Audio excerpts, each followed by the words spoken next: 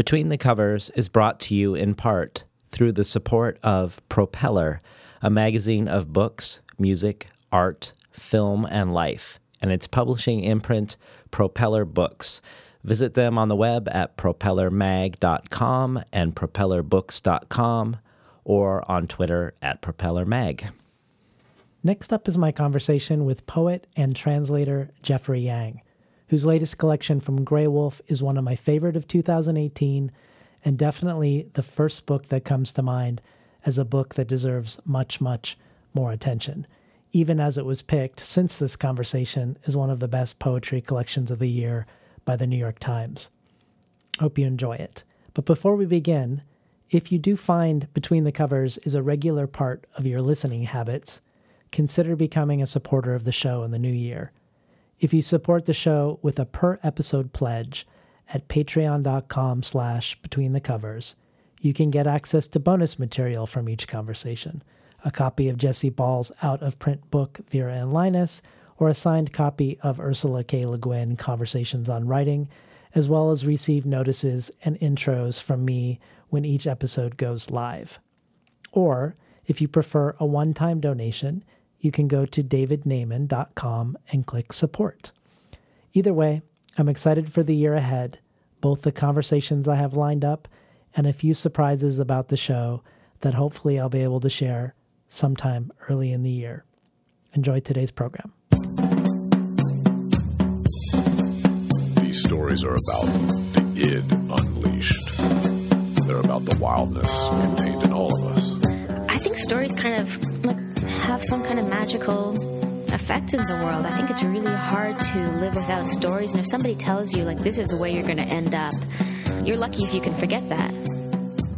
You know, there's me, and then there's writer guy me, and then there's me working, which is the absence of me. It's just story. Had no idea how to write a novel, didn't know if it would ever come to fruition. Was working at a vet and kind of lint rolling puppy hair and cat dander off myself. They're almost like really shy animals. They will come out of the woods, but you have to stay very still. And you have to pretend like you're not interested in them. Artists tend to put their fingers in the wounds, in the silences. I believe in the role of literature as a catalyst for dialogue and new forms of thinking. All the stuff I'm interested in is thrown into the washing machine that is my brain, and it's put on spin. Good morning and welcome to Between the Covers. I'm David Naiman, your host. Today's guest is poet, editor, and translator Jeffrey Yang. Yang is the author of the poetry collections Vanishing Line and the PEN/Joyce Osterweil award-winning An Aquarium, both out with Graywolf Press. He is editor of the anthologies Birds, Beasts, and Seas, Nature Poems, and Time of Grief, Mourning Poems, and the collection The Sea is a Continual Miracle, Sea Poems and Other Writings by Walt Whitman. Yang is the translator of Amatjan Osman's Uyghurland, The Farthest Exile, the Nobel Peace Prize-winning Liu Xiaobo's June 4th Elegies, the 11th century Song Dynasty poet Su Shi's East Slope, and poet Bei Dao's autobiography City Gate Open Up. Jeffrey Yang works as an editor at New Directions Publishing and New York Review of Books, and he's here today to talk about his latest book of poetry, Hey, Marfa, from Graywolf, a book of image verse, his poems and conversation with paintings and drawings by the British artist Rackstraw Downs. Susan Howe calls Hey, Marfa a commonplace book, memoir, and hybrid obituary for things, following a trail of last words and communal losses. Here is a history learning to listen with eyes, and mourning, recovering the dead travelers on the road. Hey, Marfa transmits voltage or vitalized matter as words reach to words. Tim Johnson of the Marfa Book Company says, Yang rebuilds for the reader a town that is notable for its many stark contrasts, restored and ruined buildings, wealth and poverty, international art and border enforcement. Hey, Marfa makes a remarkable poetic accounting of the ways imagination is currently working with and against the histories and myths of the U.S.-Mexico borderlands and the American West. The Poetry Society of America calls Hey Marfa a truly unique project of text and visuals, a synthesis of lyric and history and landscapes. And finally, Booklist says, Yang has constructed an Escher-like collage by weaving together musings on Southwest America's past and accounts of current art movements, illustrated with the sublime paintings and drawings of British artist Rackstraw Downs. Hey Marfa is itself an art object as much as a book of exacting poetry, a collection to read in wonder and then reread, discovering something new. Welcome to Between the Covers, Jeffrey Yang. Thank you so much, David. It's great to be here. So before we talk about the ways you engage with and interrogate and unpack place, specifically Marfa and Hey Marfa, I wonder if we could start with describing the more general reputation Marfa, Texas has in the imagination. Like if you were to imagine being a member of the Chamber of Commerce or an artist who is returning from an artist residency who maybe didn't think deeply about what underpins Marfa. What is Marfa for someone who hasn't heard of Marfa? So I think it's a place that's pretty remote, first of all, and I think that's part of how it's able to kind of continue the way it is. It's a place where a lot of creative people, artists and writers and clothes makers and all kinds of people have found a space to kind of do their work. It's also a place where it's very close, of course, to the border, to Presidio on our side and Ojinaga on the Mexico side. And so a lot of people who work also in the town come up from there. And so it's really a mix of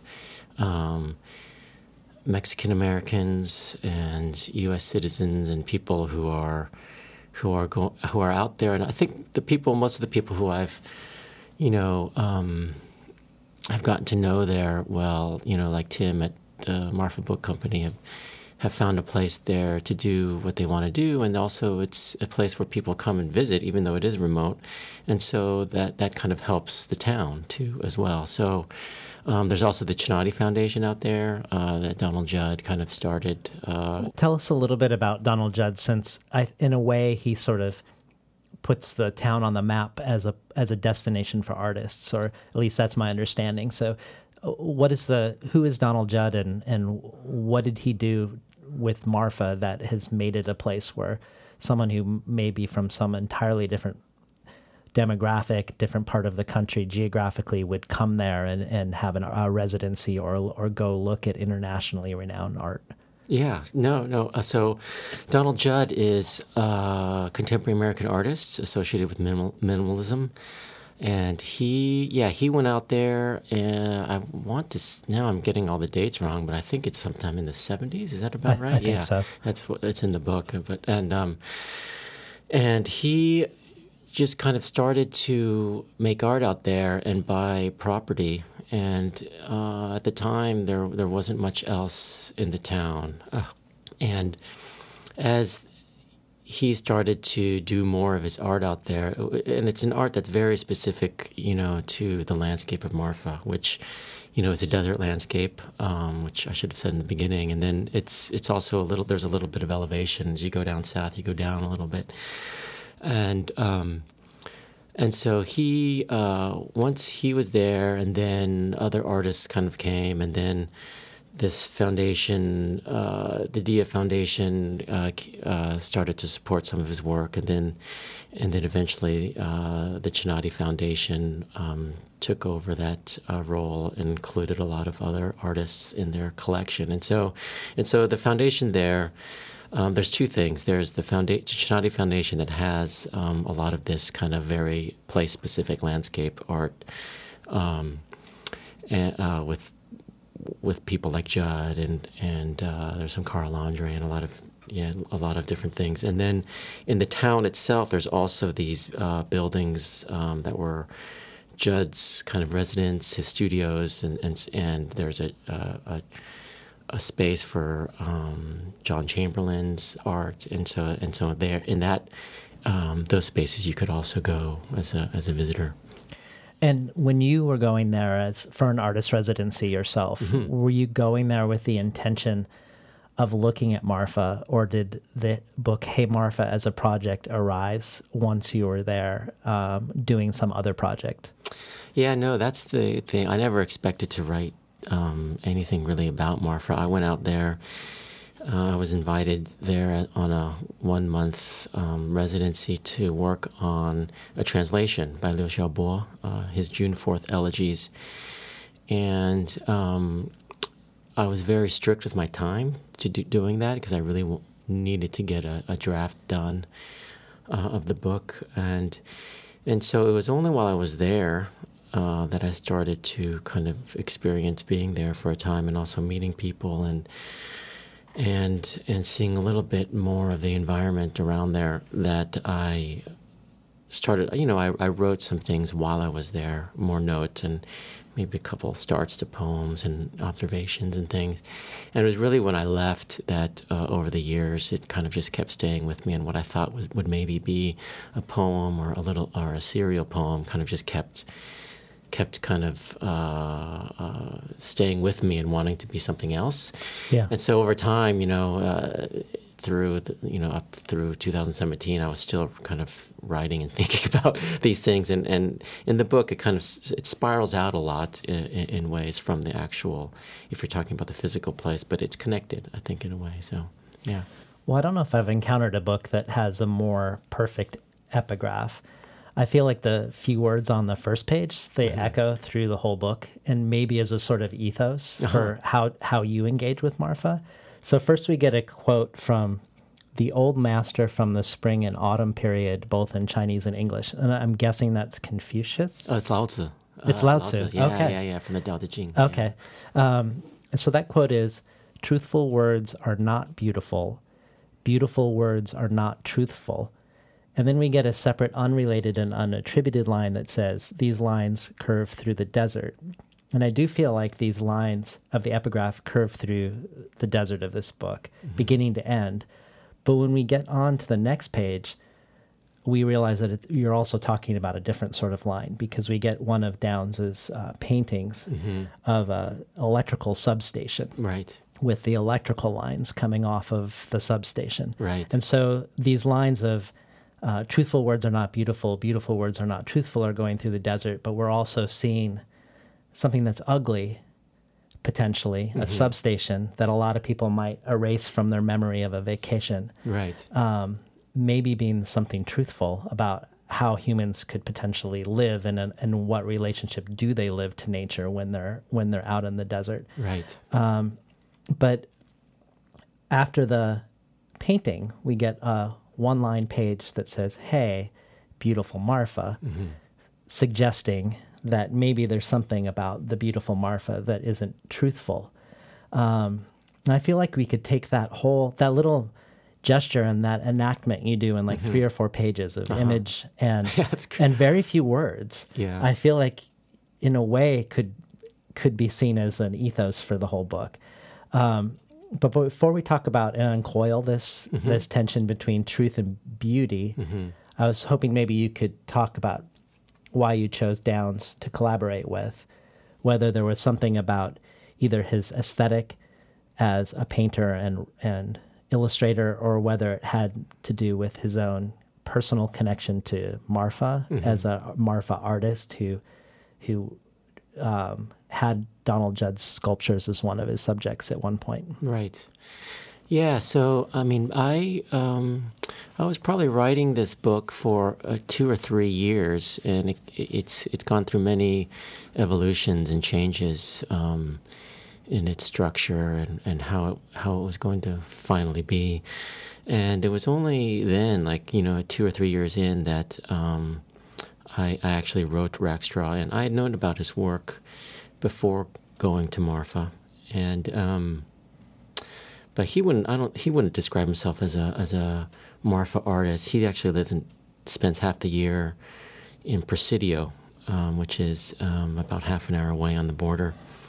And I think, he's very much a solitary artist, and I think he deliberately moved there instead, although, of course, he has friends in Marfa, and he would visit, as you said, also to paint there, not just the substation, but some of the art there.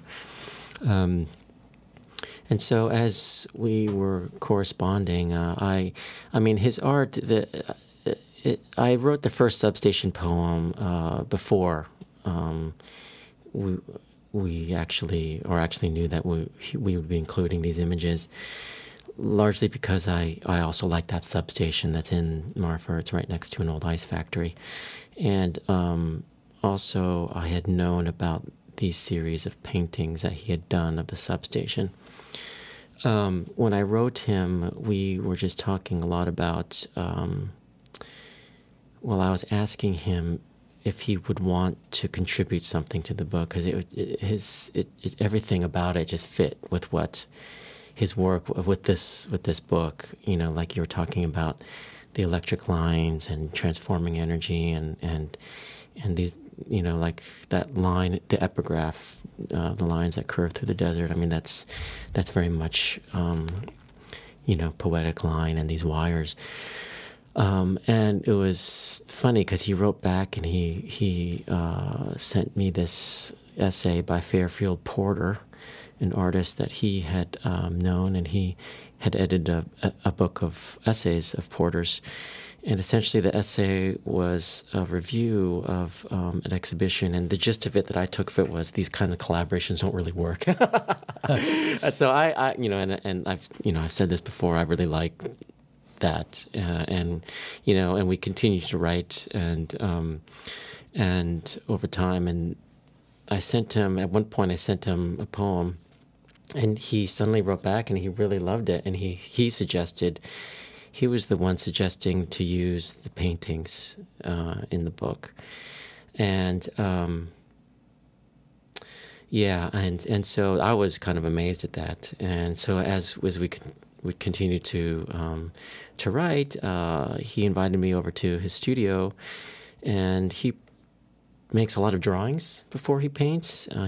He calls them preparatory drawings, and so he had a large number of these drawings that he made of this particular series of paintings from Marfa to Presidio via the grid, and so I looked through all these drawings, and I kind of chose 13 of them to also kind of echo that journey through the book and also through the desert that are also found in the book. And so there's kind of this visual poem and then the paintings that kind of connect it.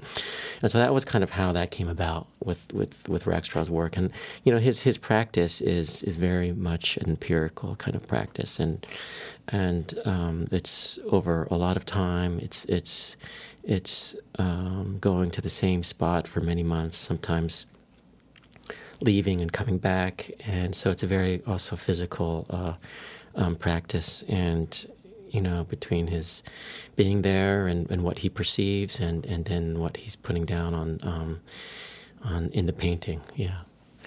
Well, the New York Times art critic Ken Johnson, he described Downes as painting beautiful pictures of ugly places, and in a way, it feels like when you mention the way he returns with sort of an attentiveness to place over time, and it sort of feels like you're doing something similar, pointing out the things that are sort of willfully or casually not seen or erased or edited out in order to, say, experience Marfa only as the wondrous and weird art mecca in the desert. And it seems important to me that you start not in Marfa, but with your arrival in the El Paso airport. Right. Because the curving line through the desert isn't just the poetic line and the electric lines, it's also the border. Right. Another curving line through the desert. And perhaps the ugliest, and then also if we're going by the epigraph of Lao Tzu, the most truthful line. Right. So tell us why we start in El Paso for you, and what that means as a first gesture for exploring Marfa to start at the El Paso airport. Yeah, no, I think, Yeah, that's an important part of the start of the book too, and it wasn't always there for the book, but it also kind of signified my original arrival and people's arrival to most people's arrival to Marfa is through El Paso, unless they take the train or drive. But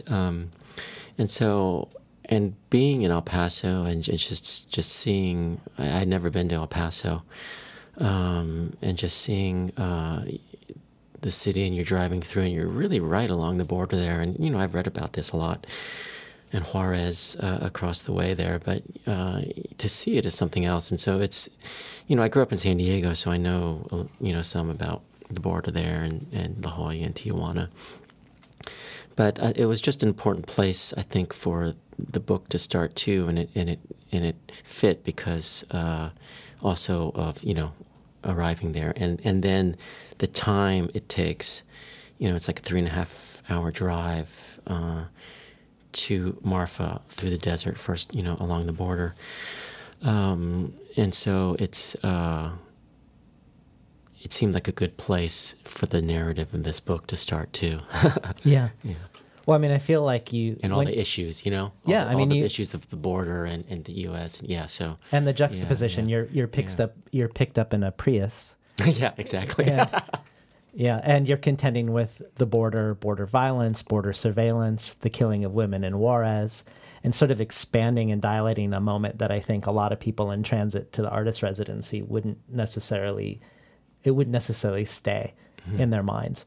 And when we have that and the painting of the substations and your poems on Ciudad Juarez, it feels like in a handful of pages, you've not just situated us in place, but you've also raised questions of racism and misogyny and climate and nature and poverty and wealth.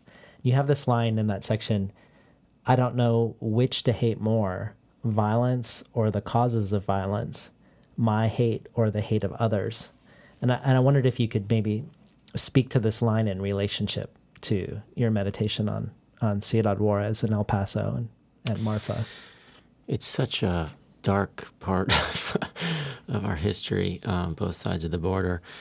But those lines specifically, I mean, it's obviously an allusion for those who read Wallace Stevens to 13 Ways of Looking at a Blackbird. And he has a line, something like about, I don't know which, or about the whistle of the blackbird. And I'm forgetting exactly. But so those lines, I mean, Juarez has been so kind of the worst of almost everything of our history and of contemporary history, Mexico's history, these murders of women that really no one knows what's going on, but obviously it's connected to the drugs and to the cartels, and also just the way power works in our country and the factories along the border there, the foreign factories in Mexico, maquiladoras and things. And so I've read a lot about that history, and I mean, it's also something that you don't want to, Juarez as a city has been trying to become a city, and so you don't want that to just be the kind of focus and the overpowering memory of this place. And it's not, I think. And so it was interesting because while I was writing this from the start to beginning, things were changing in Juarez as well, from what I read and from hearing from people. It had gotten a lot better, and there was a lot more going on. But unfortunately now it's actually turning again, the past couple of years. And so these cycles seem to come and go there.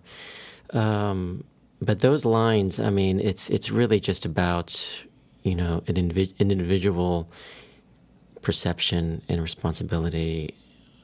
Also, that feeling of a little bit of help, actually a lot of helplessness, also in the face of all this violence, and then just what can we do really with hate, because and that idea of what the hate that kind of seems to perpetuate these things and anger and violence. But so it was kind of trying to deal with that in a way, and all on the different sides of that, In case you just tuned in, we're talking today to Jeffrey Yang about his latest poetry collection, Hey Marfa, from Grey Wolf Press. In your last collection, Vanishing Line, you also explore lines, timelines, bloodlines, and these join the borderline and the high voltage lines of this latest one. Throughout this book and the last book, you collage and interweave other voices into your poems. We might get quotes from a settler from the 19th century, or from a newspaper article, or from one of Donald Judd's cooks. And I was curious if there was an ethos or a desired aesthetic or political effect you were going for by enacting this, by placing your voice among many voices, by perhaps interrupting the cohesion of a lyric I wondered about your thoughts on changing the syntax by having other voices, by interbraiding essentially like a community, not just in space but across time. I mean, I love having these voices in poems and poetry, and I mean, early on I knew that these kinds of voices would be a part of the book, just because it's the fabric of the place and the history there and of our country. And so I try and incorporate those quotes and those other people in ways that are respectful, and also are part of the themes and interweavings of the poems, because I really think of it as a weaving in and out of different histories and languages and more maybe travel kind of observations and nature kind of writing. And so these things all become a part of what the book is, and in a way of also trying to capture a bit of the spirit of the place. And so, Well, another set of voices that we encounter regularly in the book are quotes from something you call the Book of Last Words, right? Which we soon figure out are literally the last words spoken by someone before they die. Right. Either the last words of an artist or the last words of an inmate executed by the state of Texas. So here again, maybe the twinning of ugliness and beauty. But I was wondering if you could tell us how these ended up in the book, and to what end we keep being reminded of the last words. That became part of the book pretty early on. I've been struck by last words, for a while, and also just this idea of what last means. But you're right; these are all very, very real last words. And so I was surprised because I had written some of these things down before. But then I actually discovered there's these anthologies of last words, and lots of them are from, the 19th century, if I'm remembering correctly, where it was more popular to record these things, whether it was a loved one or famous people or something when it was possible, and somehow it just became a part of kind of the history and mythology of a person's life, And so it's not just most of the time in these anthologies they're well-known people in some way, political figures or writers and things like that. But then a lot of these last words I kind of also found on my own, and also there's last words that are included of people who were executed in Texas, and that I found kind of by chance, because these words are all online. I mean, they're all kind of there as a kind of document. It's really a horrifying thing to read and go through, but there's hundreds of them, And so I thought it was very important to include that as well as part of the book. I made up my own narrative, thinking that you were working on the June 4th elegies, the Liu Xiaobo elegies, death haunted. Yeah, he's in jail. Yeah. Nobel Peace Prize winning writer, no longer with us. But I wondered if that played any role in informing that choice. Oh yeah, for sure. I mean, I had never met Liu Xiaobo. He was already in prison, and there was always the big chance that he was never going to get out of prison because his health was never particularly good. You know, it definitely worsened. And then it happened. He died still in prison, basically. And so that, and also there was some people who I'd met in Marfa who later passed away. You know, there's a historian who I met there, she was at that point blind, and she had written this 2-volume history of Marfa. And she passed away, and there was a woman named Taigi, a rancher who I'd met. And then other people. There was the writer, the poet Robert Greeley, who had gone to Marfa and got sick there, and then passed away. Mm. And so there was a lot of this this death that was there already.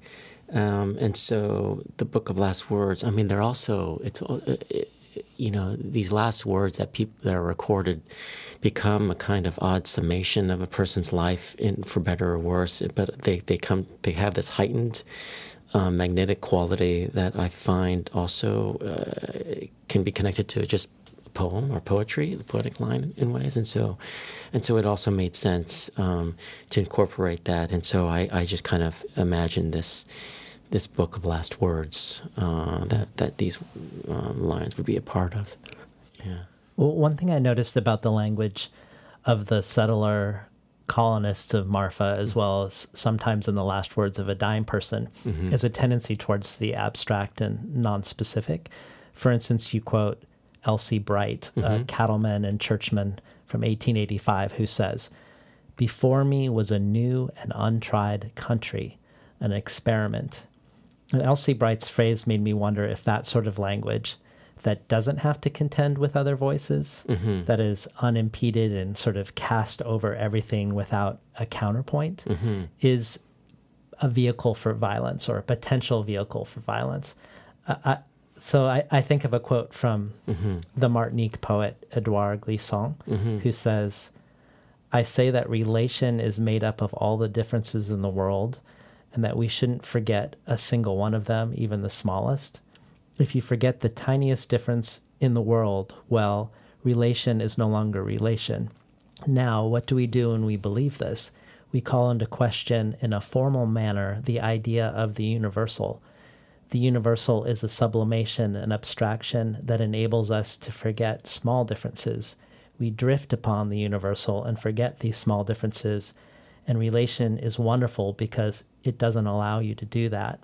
And I wondered your thoughts about this sentiment of his, and whether this at all underlies your choice to, contrary to, say, the settler language, often you're specifying and cataloging, it feels like, in your books, whether it's an aquarium or the events that happen in the encounters with indigenous populations in Vanishing Line.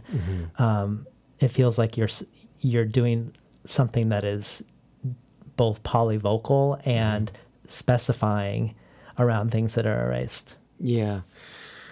No, I mean, I love that quote. I could have used that in the book too.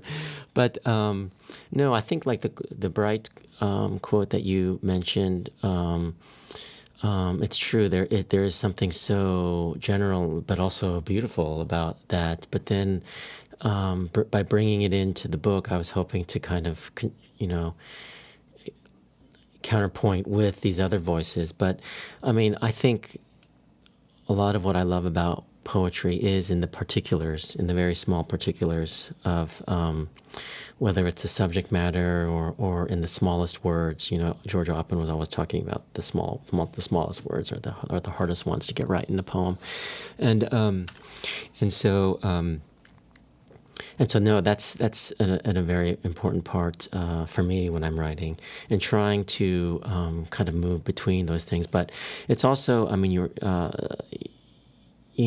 those words of a settler. It's also, you see a lot of travel writing, and the history of travel writing as a kind of, can be a very kind of colonistic, kind of colonizing gesture in generalizations. I mean, obviously, the best travel writing is not like that, but and so trying to also question that and subvert that, as a kind of record of being in a new place.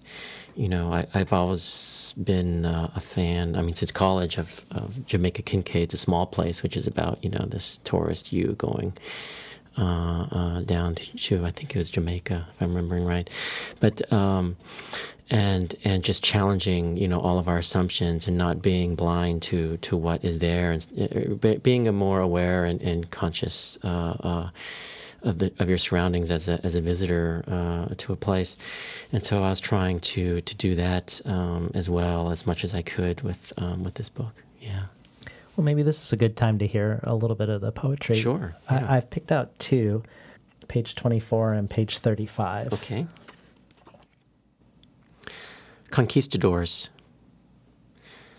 Sunrise over a dirt road, by a low-wire fence, birdsong.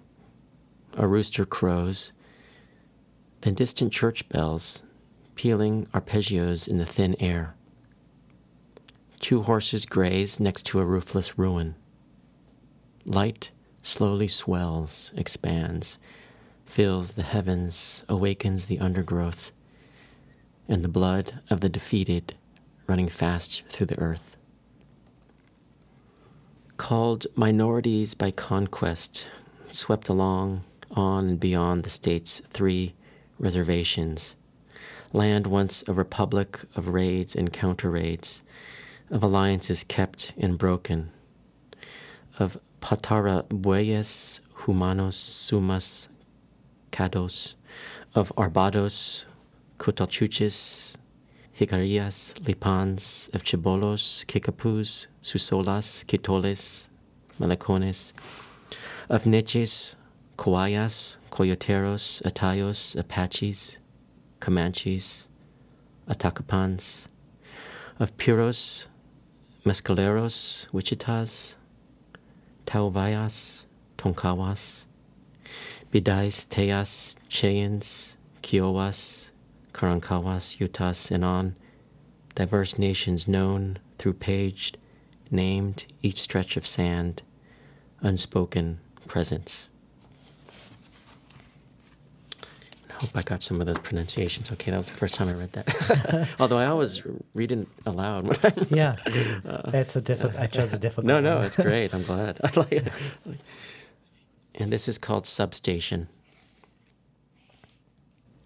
And actually, this is the first Substation poem I wrote for the book, but I think it's the second one that appears in the book. Substation. Live lines lead to the substation grid, vital node between the tracks in a lonely row of small houses, where an asphalt road meets lattice towers, high-tension buses and switches. Transmission lines sail to lightning gyres, lugs fix cross strut to strut transformers induct, step up, step down, fenced-off structure, wooden pylons, against sand and sky, insulators, isolators, arresters, X'd constructed monument to the unknown prisoner, receding cube within cube of walls of air, pantographic, galvanized gantry, breaker and fuse, relay equipage, kilovolts hum unending ohm of the lamp's transmission, down at the switch yard, through the body, electromagnetic, lines bond totemic, linked, desert succulence, less wilderness, less relentless wasteland, lines, further prospect, toward a pure array of sun. been listening to Jeffrey Yang read from Hey Marfa from Grey Wolf Press. I forgot that this poem has a nod to Whitman with the line through the body, electromagnetic. Right, yeah. But I do want to ask you about Walt Whitman. Okay, yeah. Because recently I had Tommy Pico on. He's from the Kumeyaay Nation near San Diego. Yeah. And his work explicitly declares a distrust of the first person plural, use of we, and an ambivalence to abstract language. Yeah. So I was asking him questions, particularly as an indigenous poet, about his feelings about Walt Whitman. Since Whitman is explicitly trying to embody the American experiment, and because he employs a seemingly universal I and we in the service of a sort of poetic nation building, and because Whitman has a spotty, troublesome, and contradictory set of views toward indigenous people, toward African Americans, toward Mexicans, and others that he didn't see quite fitting into the American experiment as he saw it. And all of Tommy Pico's books are book length. And so at one point I asked him what books influenced him, and he said Vanishing Line is one of the books that was influential. And I hadn't read it yet at the time. This was a couple months ago. Right. And so I didn't know that your book, Vanishing Line, engages with the genocide of Native nations and also quotes Walt Whitman directly. So that was an interesting segue and coincidence. And I wanted to just read a short passage that you quote in Vanishing Line and then ask you some questions. Sure. So this is what you say in Vanishing Line. Whitman, who in March 1846 calls the slave trade a monstrous business, a disgrace and a blot on the character of the Republic, 1 year later writes, with the present slave states, of course, no human being anywhere out from themselves has the least shadow of a right to interfere. 10 years later, he shifts emphasis and says, speaking about Africa, in their own country, degraded, cruel, almost bestial, the victims of cruel chiefs and of bloody religious rites, lives never secure, no education, no refinement, no elevation, no political knowledge. Such is the general condition of the African tribes. It is also to be remembered that no race ever can remain slaves if they have it in them to become free. Why do the slave ships go to Africa only? So I was wondering if you could speak to why we find these lines in Vanishing Line, and how, as an American poet yourself and a poet of color, how you orient yourself to Whitman and sort of his embodiment of the national project. Because when I think about, like when we were talking about L.C. Bright, and I said, is there violence in this abstraction? And you said, yes, maybe, but it's also really beautiful. And clearly Whitman is very beautiful. Yeah. And then we go back to the epigram that you have at the beginning of the book, that truthful things aren't beautiful. Yeah. I'm curious. So tell us about Whitman here in Vanishing Line, and then maybe you can you can broaden that to some of the stuff you're exploring in the Marfa exploration. Right. Yeah. No, that's a good question. I mean, well, just first, I mean, Whitman. I should also say too, because you mentioned in the intro, I also edited this book of Whitman's writings focused on the sea, the poetry and the prose. I mean, Whitman, I have such an admiration for that first edition of Leaves of Grass, which came out in 1855, and these long lines and all these weird ellipses and dots and no titles and you know and these long lines and what it was trying to do at that time. I mean, but it also.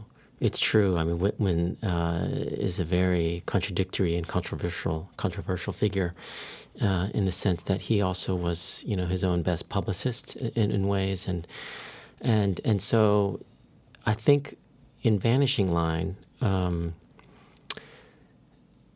in that particular where those lines come up, it was in a long poem called Yennecott in that book, and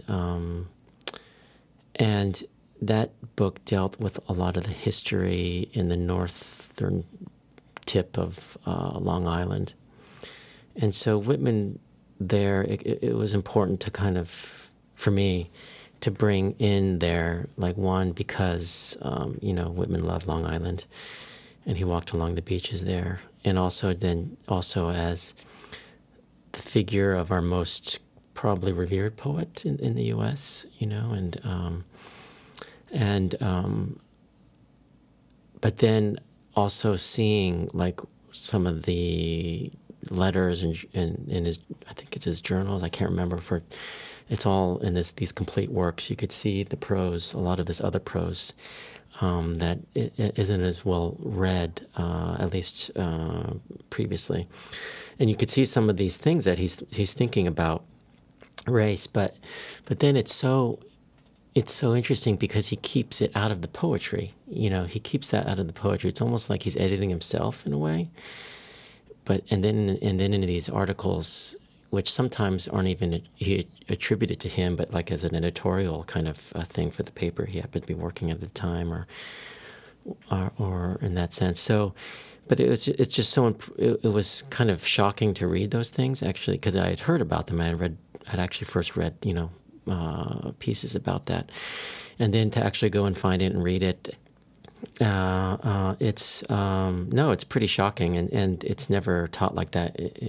Whitman is not a complicated figure when you learn about him.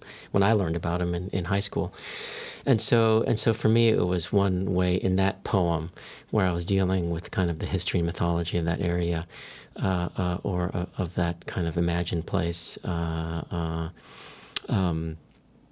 That he was a part of that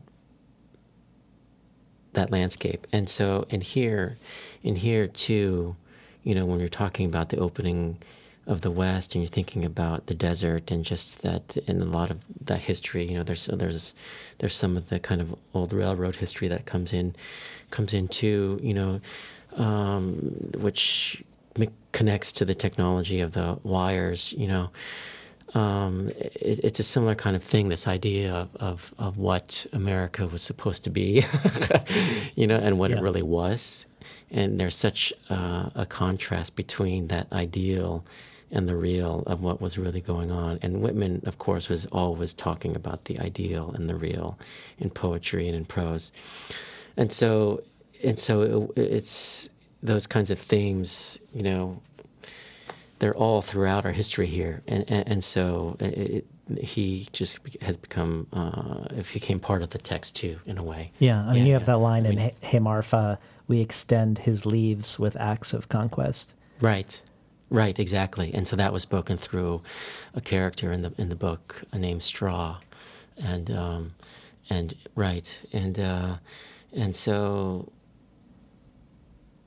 Yeah, I mean, I'm more of the reader who will still read Whitman and still appreciate so much about his work, but it doesn't have to be for me a complete kind of reverence and devotion anymore. Yeah, no, I mean you have a complicated exactly, view and I think of that's it. And I think it's it's an interesting perspective to have, that you say we don't have as much for someone like Emily Dickinson, who is much more, I mean, seeing those two figures as kind of the founding people of American poetry, in a way, as always pointed to as such, for better or for worse. And so... Well, it's weird how the more we allow her poems to be the way they really were written, the more and more she seems avant-garde today. Yeah. No, it's true. But there's a quote from a settler in Vanishing Line. Mm-hmm. It reminded me of Whitman and regarding the danger of people becoming abstractions. So the settler says, after the Christians have multiplied and the natives have disappeared and melted away, a memorial of them may be preserved. And it made me think of how Whitman was very much for preserving native place names across the country. He wanted them preserved unilaterally, I think, and uniformly. Like he wanted the names of the places to be the native names, but he did seem less concerned about the ultimate actual end game for the native people themselves. And there's a poem he has at the end of his life about the redwoods disappearing that a lot of people think is sort of a elegy for the red people also, that the redwoods would disappear and the red people would disappear, and sort of as part of the inevitable die out for the American project. Right. Yeah. So I want to read one more quote outside of your work Okay. by the critical theorist Homi Bhabha that says, "The void that emerges through the act of writing is not an evocative abstraction lost in the mists of metaphor. The void is, quite literally, the empty space of erasure and extermination, of missing persons, destroyed things, hidden histories, lost records, expropriated lands, murdered minorities. The humanist must graphically evoke such emptiness and erasure, without sublimating these absences, remaining all the while wary of every dream and nation." And I guess I wondered what your thoughts were on that quote, because to me, that's a really good description of Hey Marfa. Yeah. That it's graphically evoking emptiness as erasure, making visible the absences without supplementing them. But I didn't know if you even sign on to the sentiment of the quote in the first place. So I was curious what your thoughts were about maybe one of the projects being to make graphic what has been erased. Yeah. No, I mean, I don't know what the exact context of the quote, of course, but from what you read there, I mean, no, I would agree with that too, because it's, I mean, in this book, I was also trying, you're talking about the graphic representation, but the poems unfold in a very visual way too. I mean, they're not just left justified or something, and so, and that took, that was a big part of how I was writing this book, and so, and one of the reasons why, I mean, you're talking about hidden histories and things, and so, I mean, one is that I've always, I think of poetry on one level as a kind of digging, below the surface of things, to kind of deeper truths and trying to figure those things out. And also that this landscape, this desert landscape, it could be deceptively recursive in a way, repetitive. You're kind of driving out there or walking, and it's you could be I was just completely overwhelmed by, that contrast between the scrub and the sand, the hills in the distance, and then the sky, which is just enormous. And something's going on in the air there too. But then as you look more closely, and people have asked me this before, and I don't know how else to say it, so I'm gonna have to repeat myself here. But as you look more closely, you really see how diverse even just the ecological life, the plants and the animals live there and have found a home there, and it's the same with us as well. And so the book kind of unfolds in this kind of visual way, and on the one hand trying to echo some of that recursiveness through how the poems are laid out, and also things that kind of come back in different ways, themes and lines, and trying to really delve into some of those kind of places in history or in or how we view kind of nature in a way that have been, I don't know, overlooked in ways, or kind of deliberately repressed, through our through the way we've kind of dominate the land here. So those are some of the things that. Well, as we move toward Marfa and through Marfa and through the landscape where we get, it's punctuated by high voltage substations, but it's also punctuated by caves, some of which are the site of the deaths of Chinese laborers. Yeah, exactly. Thousands of which died blasting tunnels for the railroad. And I wondered if you could tell us a little bit more about that history. I mean, I'm imagining you and Marfa also, you're doing Chinese translation, and also finding this Chinese history. Yeah. I don't know how memorialized or how buried that history is, and how visible is that history. Yeah. Or how much did you have to, turn over things to find it. Particularly with the Chinese railroad. Yeah. No, I mean, that's something that I learned about since college. Really. I mean, not much in high school, but it was really in college when that I read more and looked more at that history. And it's also when you're dealing with these histories and these things, it becomes immediately complicated, and you're having to find the right balance, at least for me, in trying to write about it. On the one hand, if you look at the history of kind of say Chinese American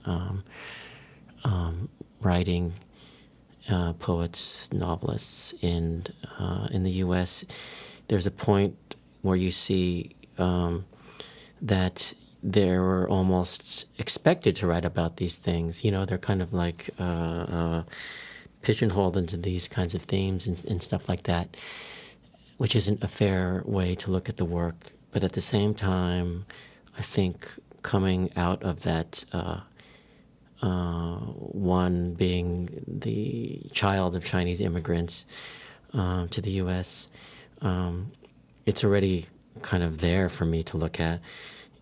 But it's also part of the greater history too. I mean, that's the thing, and so I wanted to write about it. And for this particular history, it's also very hard to write about because there's no written records. I mean, that's in the poem. That's in the poem that I think you're talking about there. There's really no records. There's no letters or anything, and so that's always been. It's still to this day. You read about that history, and it's hard because people hope there's some archive maybe, or some family library where there's some letters or something there. But who knows? And so you're dealing with different kinds of things. You're dealing with like archaeology, and your other disciplines, come in to play very quickly when you're looking at that history, and so as far as the opening of the West is concerned, and dealing with whatever this idea of the West is, we have that history of the railroads is just kind of completely necessary, I think, to think about, and so and again also, if you're looking at it from the perspective of how it's been treated in, say, Hollywood or in a lot of writing, it's always usually an afterthought or just kind of just something, a setting,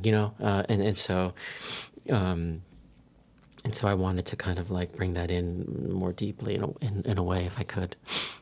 Well, I love how we don't get the Marfa reputation until really deep in the book. So we go very far in Hey Marfa before we get the famous art of Marfa or even your art making in Marfa. But in the heart of the book, we do get a series of poems that are a conversation with this character you mentioned, the gunslinger Straw. Right. Who shares his thoughts on nonviolence, on memory, on the nature of Marfa and more. Tell us about Straw, who he is and how you see him functioning in the middle. Yeah, I mean, I kind of have to think it's better for readers if they look at it to figure that out themselves. But I could say like a few things about that. Yeah, no, for sure. That's why I'm here. But so those poems, I mean, it definitely comes directly out of or the idea of the gunslinger.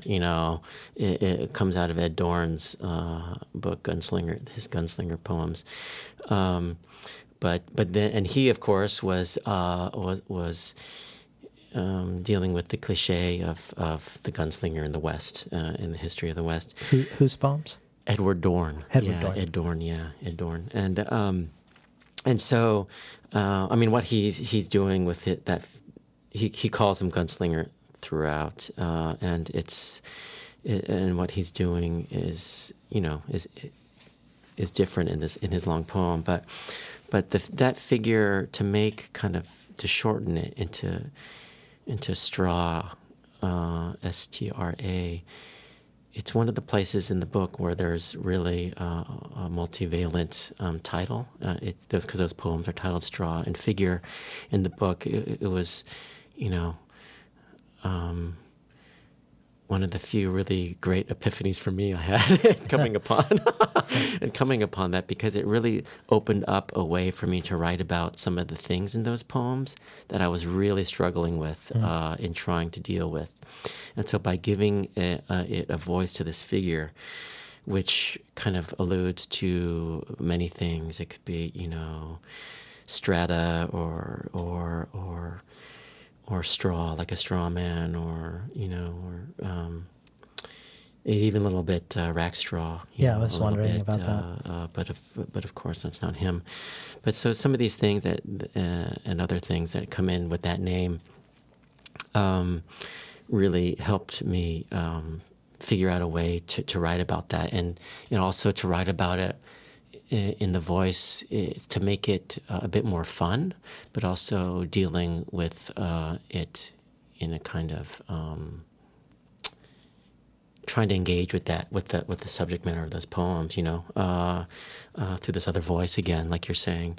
But in this case, it was a made-up voice or imagined voice through straw. Yeah. Can we hear one of them? Oh yeah, sure. Page 56. Sure. Okay. You always choose the long ones. Are they all long? No, I just meant like some of the Sorry substation. about that. No, I'm fine. Most people choose a short one. So. Okay. Straw. Marfa is no arid La Jolla. No Palm Springs decoy straw holds forth. No, not even a crude tract of La Mancha.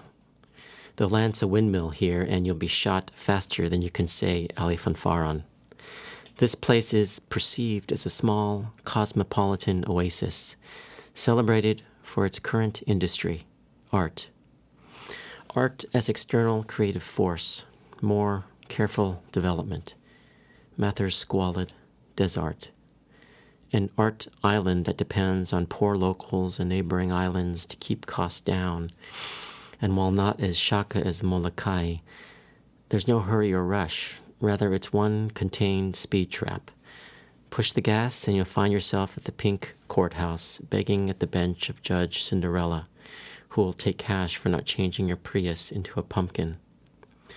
Immigrants, illegals, cruelers and crafters, adobe mixers, day trippers, homesitters, hydroponic tomato pickers, ranchers, loners, passing celebrities and photo shooters, if passing quickly, registered sex offenders, if not offending, poets and failures, javelina, sausage makers, bond makers, readers, and home birthers, all make up the local fix.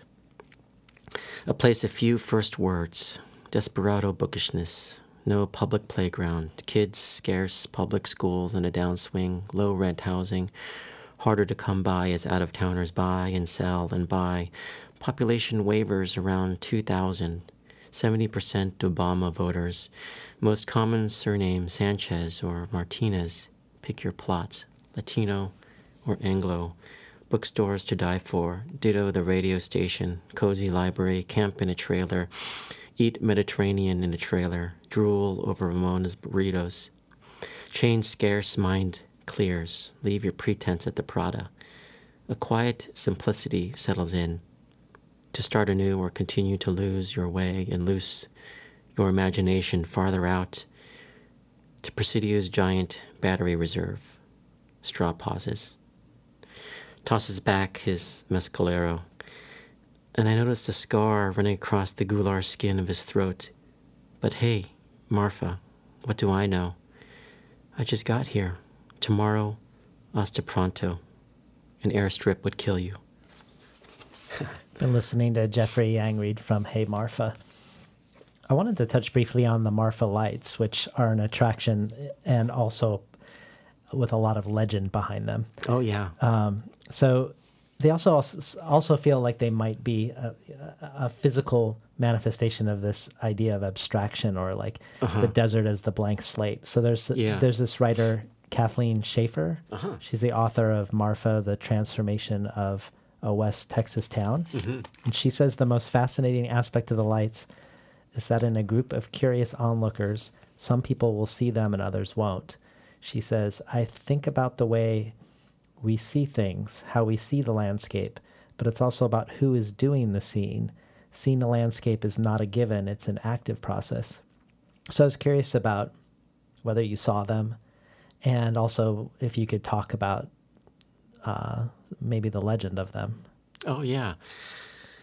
No, I mean, I definitely saw them. I mean, as they are written about in the book. But the first time I actually saw them or imagined seeing them was actually in college, too. I was in a class with Quincy Troop, and he had invited this writer, Catherine Bowman, a poet, who I think is from El Paso. Anyways, she came to the class, and she... Actually, I don't even think she read the poem. We were given her book to read for the class, and I read a book, and I think it's actually called Marfa Lights, but it's about the Marfa Lights. That was the first time I ever heard of Marfa and the lights, and already I was I was really struck by that image, you know. And so, I mean, I'll just say a little bit of how, I mean, these lights that are seen out there in the desert, specific to Marfa, have been explained in different ways, whether it's kind of the elements in the earth rising into the air and the atmosphere, you know, or the particular geographic kind of like, what do they call those, the Nazca lines in the desert kind of things, or whether it is actual UFO kind of things. And so it's definitely part of the mythology and geography of Marfa. So much so that when you go out there, you drive like a mile or two out of town, and there's actually a Marfa Lights observation area there. You know, and so and so it's everyone who goes there tries to see them. I'll just say that. Could you read the lights? Oh yeah, sure. Yeah, the lights. Actually, I just saw that this poem was put on LitHub. John Freeman had put that on there, so I was grateful for that. And yeah. Anyways, I was just saw that. It's called The Lights. One night we sought out the lights off an empty highway. Not a soul but us four on some version of the No Tour, among others brought here before and after by a gift, dropped into a bracket of words, listening to the cosmic noises in the night. And on the horizon we saw the lights, hovering eerily for a moment, chills at being chosen, growing brighter, then disappearing, reappearing, following the curves we realized of the distant road. We waited longer in the darkness. There must have been stars, but I can't remember any. Then lights on the highway slowly neared us on the divide, closer, closer. The lights of the Luciferum pulled round, blinding us.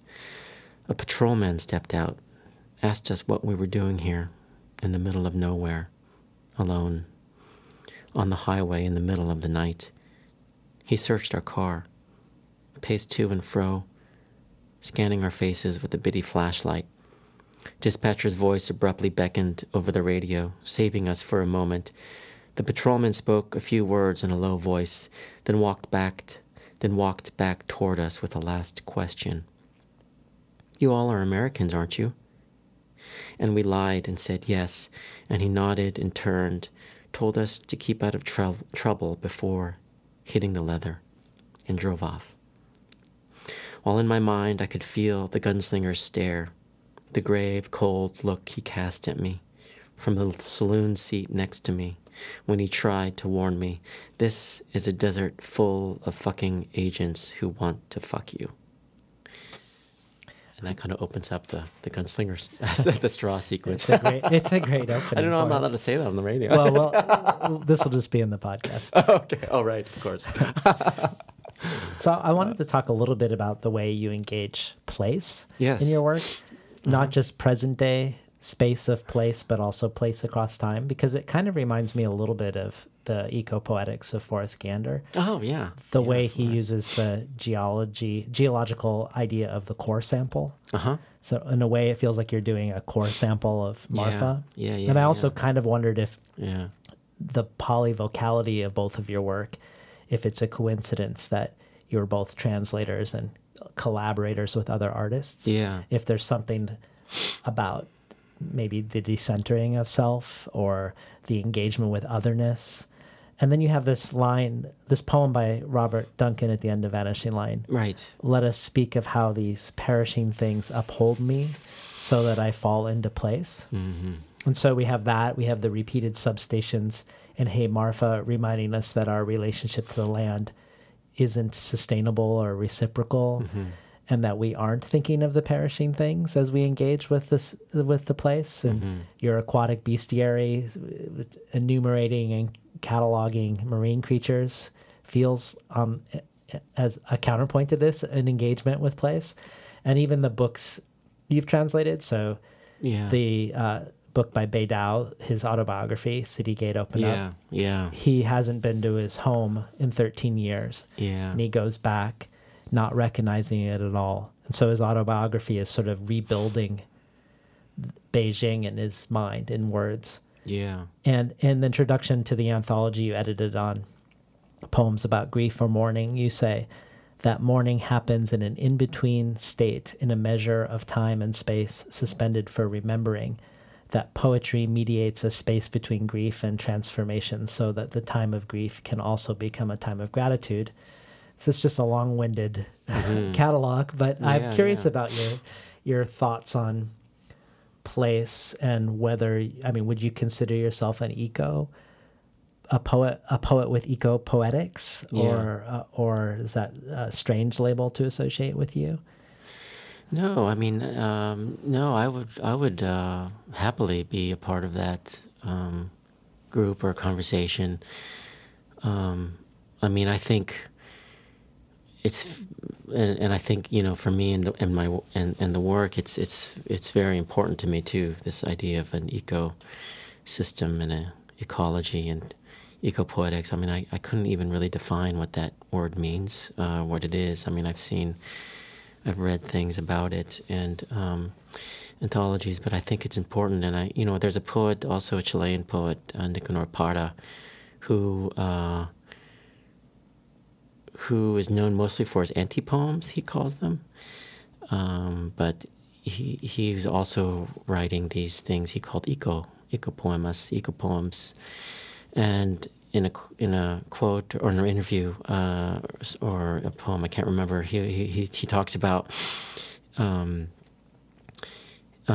ecology and this idea of the eco-poem is crossing all boundaries. Like he's able to, it doesn't become, he's able to talk about these things with everybody, and everyone can kind of be on the same page more or less in some way because the evidence is so apparent, And if he was still alive, I wonder what he'd think about like all these, climate change deniers and trying to, but at the heart, they must know, like people like that who try and like change it. I think they really know, and I think we're seeing that.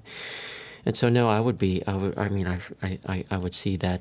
I would see myself in that tradition as well. And Forrest Gander too. I mean, I love his work and his core sample book, and we're also friends as well. I just saw him in San Francisco and got to hang out with him, and his work is fabulous. I mean, the language, and he also uses this kind of very scientific language and comes directly out of his being a student of geology, and this idea of the core sample, which I love too, and I once was able to visit, a core sample archive, really? Which was it's great. It's right outside of the city of New York on the towards the Palisades. I can't remember the name of this, but it's a research institute that's connected to Columbia in some way. Or these students could go there, but it's this whole library of core samples, and you just trying to see like what happened through geologic time. And then that kind of vertical idea of time and place, and so Yeah, I mean, I think that's one of the fascinating things about anywhere, wherever you go, there is this ecological and also geological history, and then you're dealing with the history of humanity, and what we've done with the environment. I think it's, there's also a discipline, ethnography, that I love to read books in that field, and I think ethnography is able to be a place where other disciplines cross, and I see that with poetry too, and just in a similar way as this idea of place can be, across disciplines and being able to bring in different things. Yeah. Well, you have this in the introduction to your anthology, Birds, Beasts, and Seas, Nature Poems. Mm-hmm. You paraphrase the Japanese philosopher Karatani. Is that how you say it? Yeah, exactly. Karatani. Yeah. And he says, nature is the negative figure at the heart of our making. Mm-hmm. Nature is complexity in simplicity. Nature is a god in ruins. Nature is a rightness of self. Nature is a constant regeneration. And then this last line is what I want to hear what you make of this last line. Nature lets us speak. Poetry is its excess. Yeah, that's actually mine line at the end. Really? At the end there. Yeah. Well, I love that line. Yeah, so he has a line in there, and then I kind of like spin off from it. And I wrote that a long time ago, so I'd have to actually look and see what is what. But that I could claim that line. Well, it made me think of Forrest Gander sometimes talks about certain cultures where the words aren't coming from the speaker. Right. It's more like a shamanistic view. Oh yeah. So if right. Poetry is the excess, right, and nature is what lets us speak, then in a way we're speaking. Nature is speaking through us. Yeah.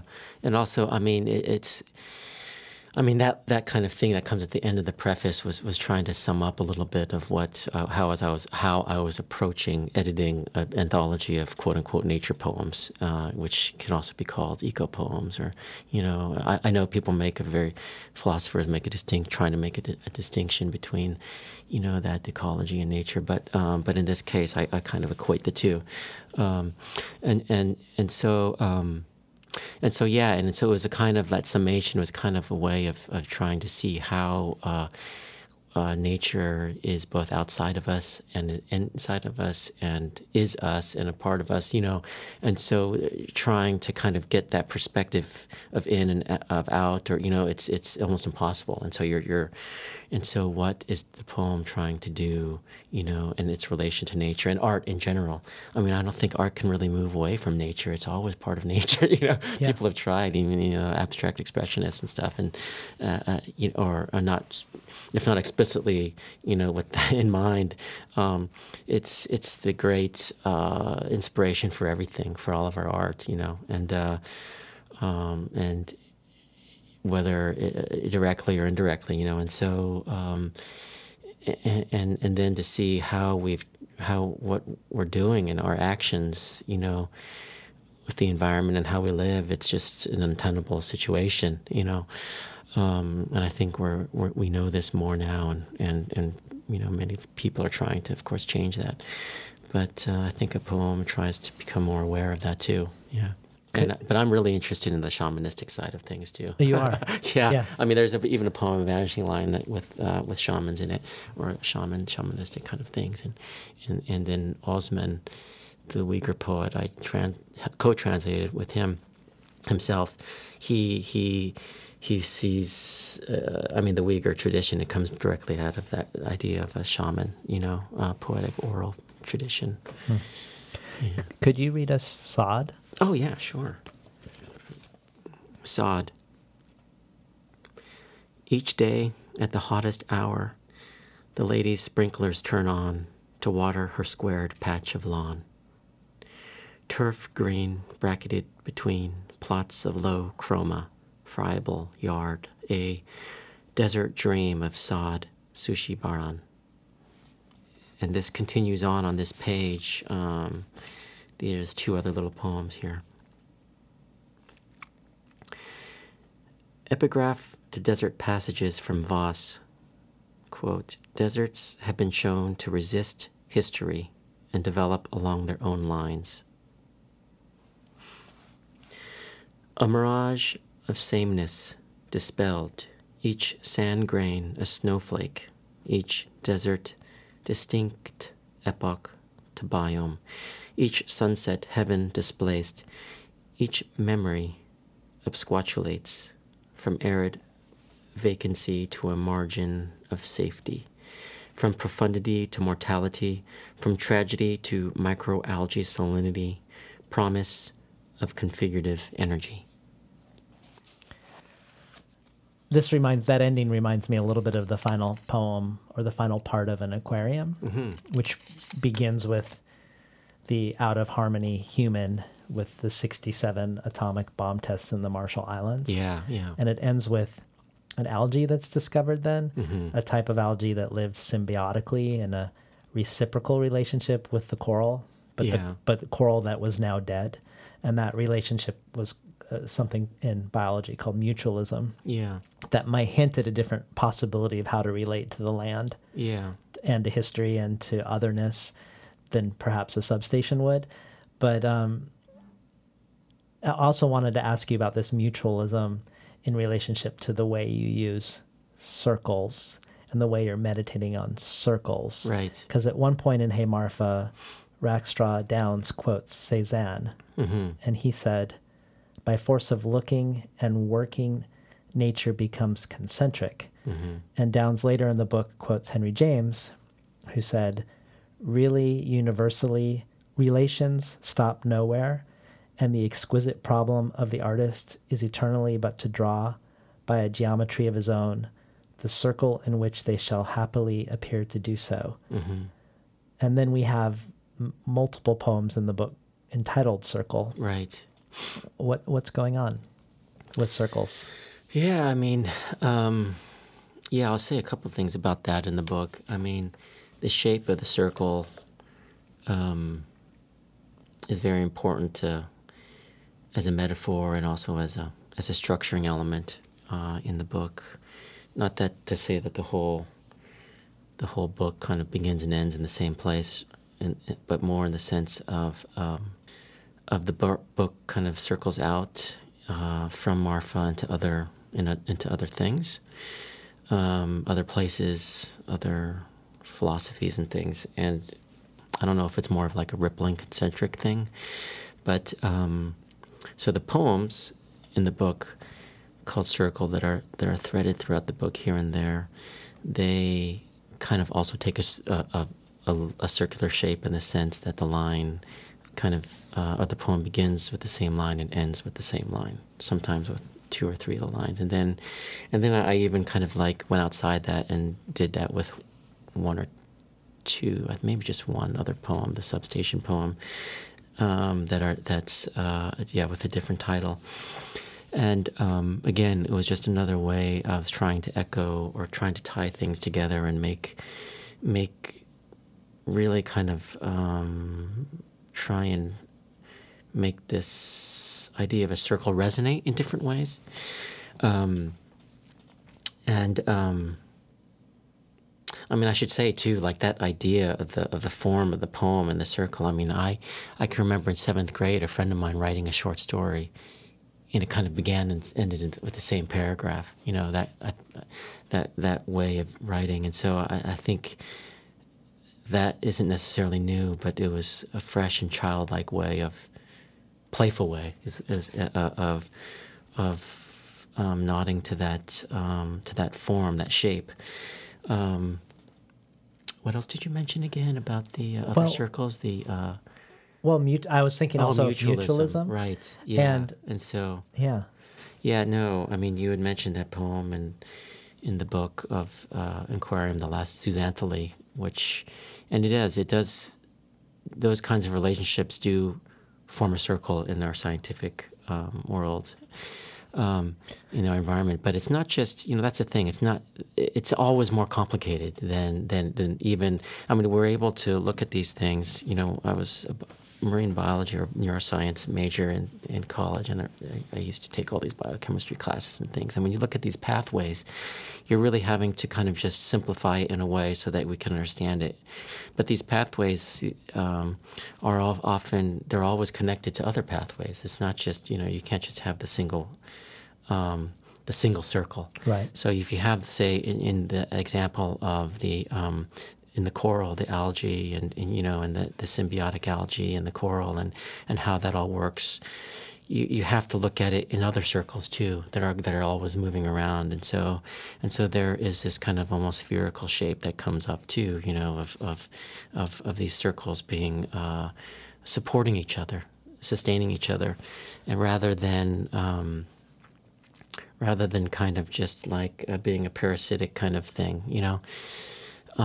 which also exists in nature, but it can't survive without these other circular relationships. And so trying to find that with our relationship to each other and our environment and to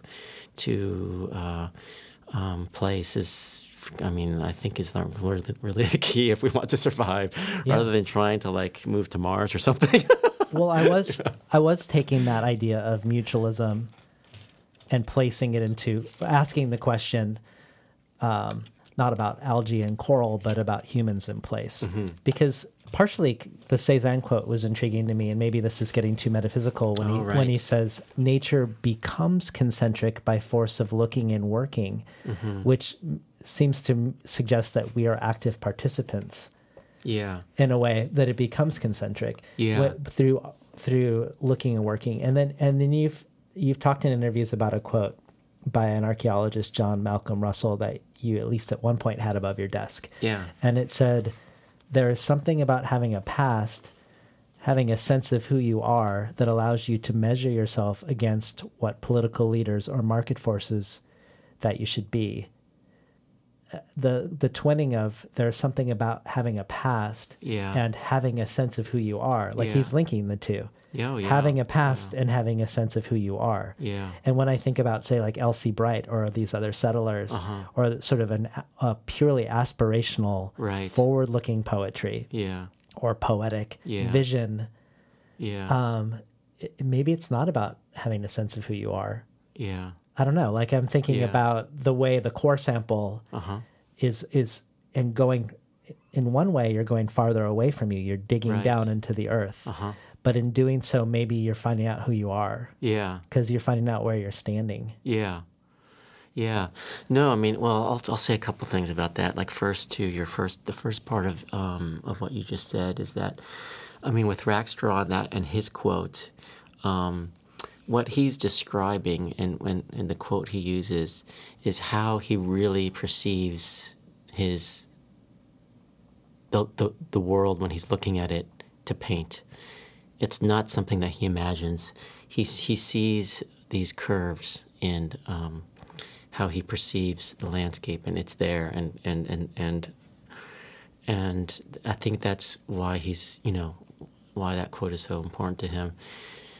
You see it, too, in the paintings in the book and in the drawings, especially one of the drawings where the substation is really just kind of like this curving out at you. And that's how he's viewing it, and that's how his perception of seeing it from where he's standing, that.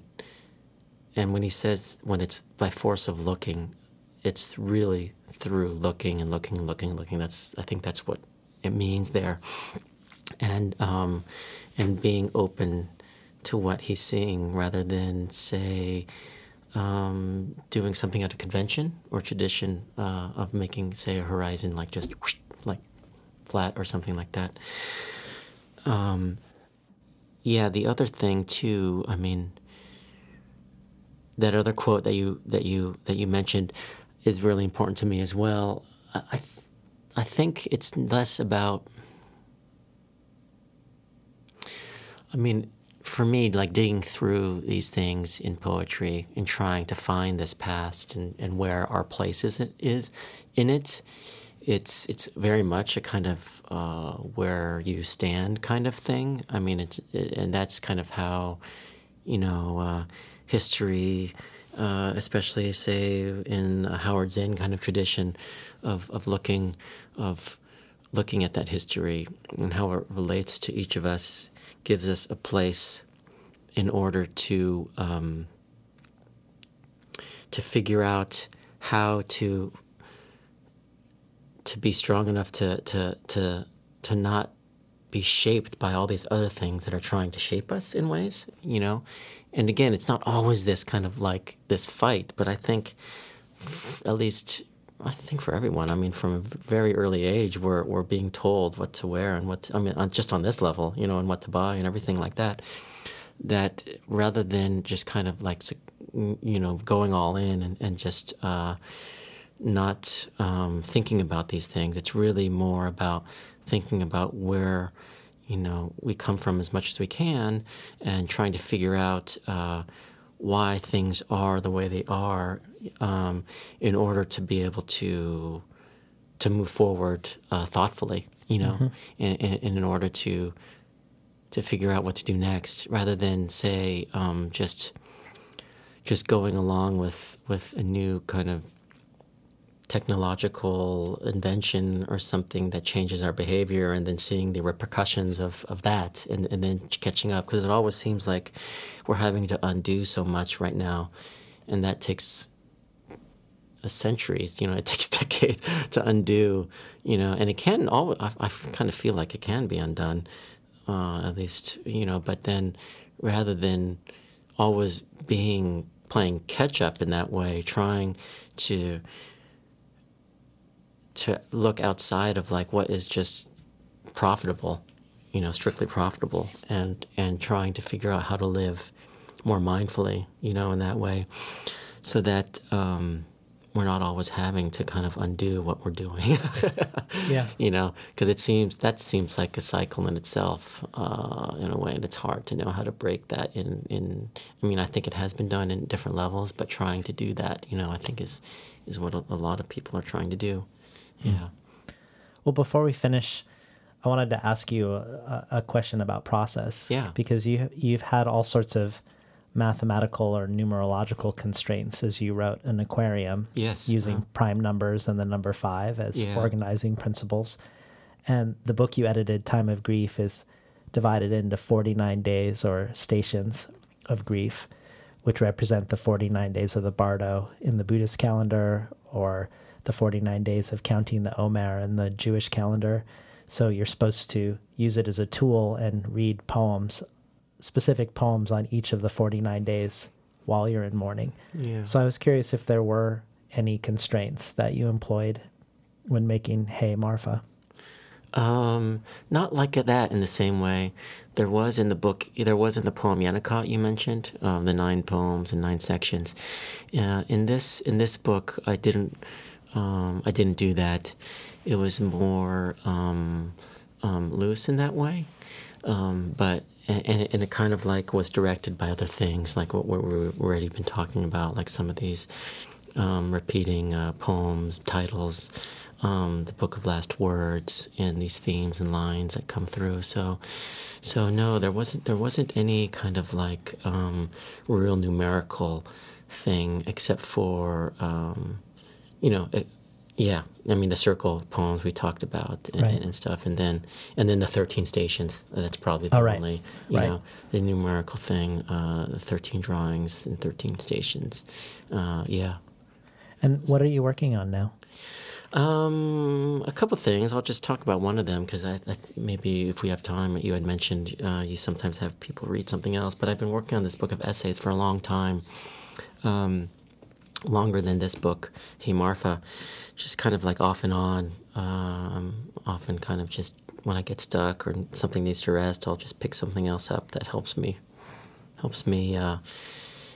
figure something else out. And so these essays that I've been writing, kind of dealing with poetry, translation, and art, those kind of three main things, and that definitely overlap in ways with the poetry books, some of those things. Like there's, anyways. Well, could we finish with the reading of the last page of Hey Marfa? Sure, yeah. I, interloper, who dares to add these grains to the sands? What do you know of yes and no, of wind and bone, of dust and thirst, of the ever-shifting rose in the feriferous, radiant record of the real, sung from the well, aligned in the heliosphere? Can you make the air tremble with brightness, draw the form from the ash, center hope's filaments with your unsung song, hear the moon's echo submerged in the mirror, your uncertain manifoldness, your sleep I sail. It's great having you on the show today, Jeffrey. Thank you so much. Yeah. We're talking today to Jeffrey Yang, reading from his latest poetry collection, Hey Marfa, from Grey Wolf Press. You've been listening to Between the Covers. I'm David Naiman, your host.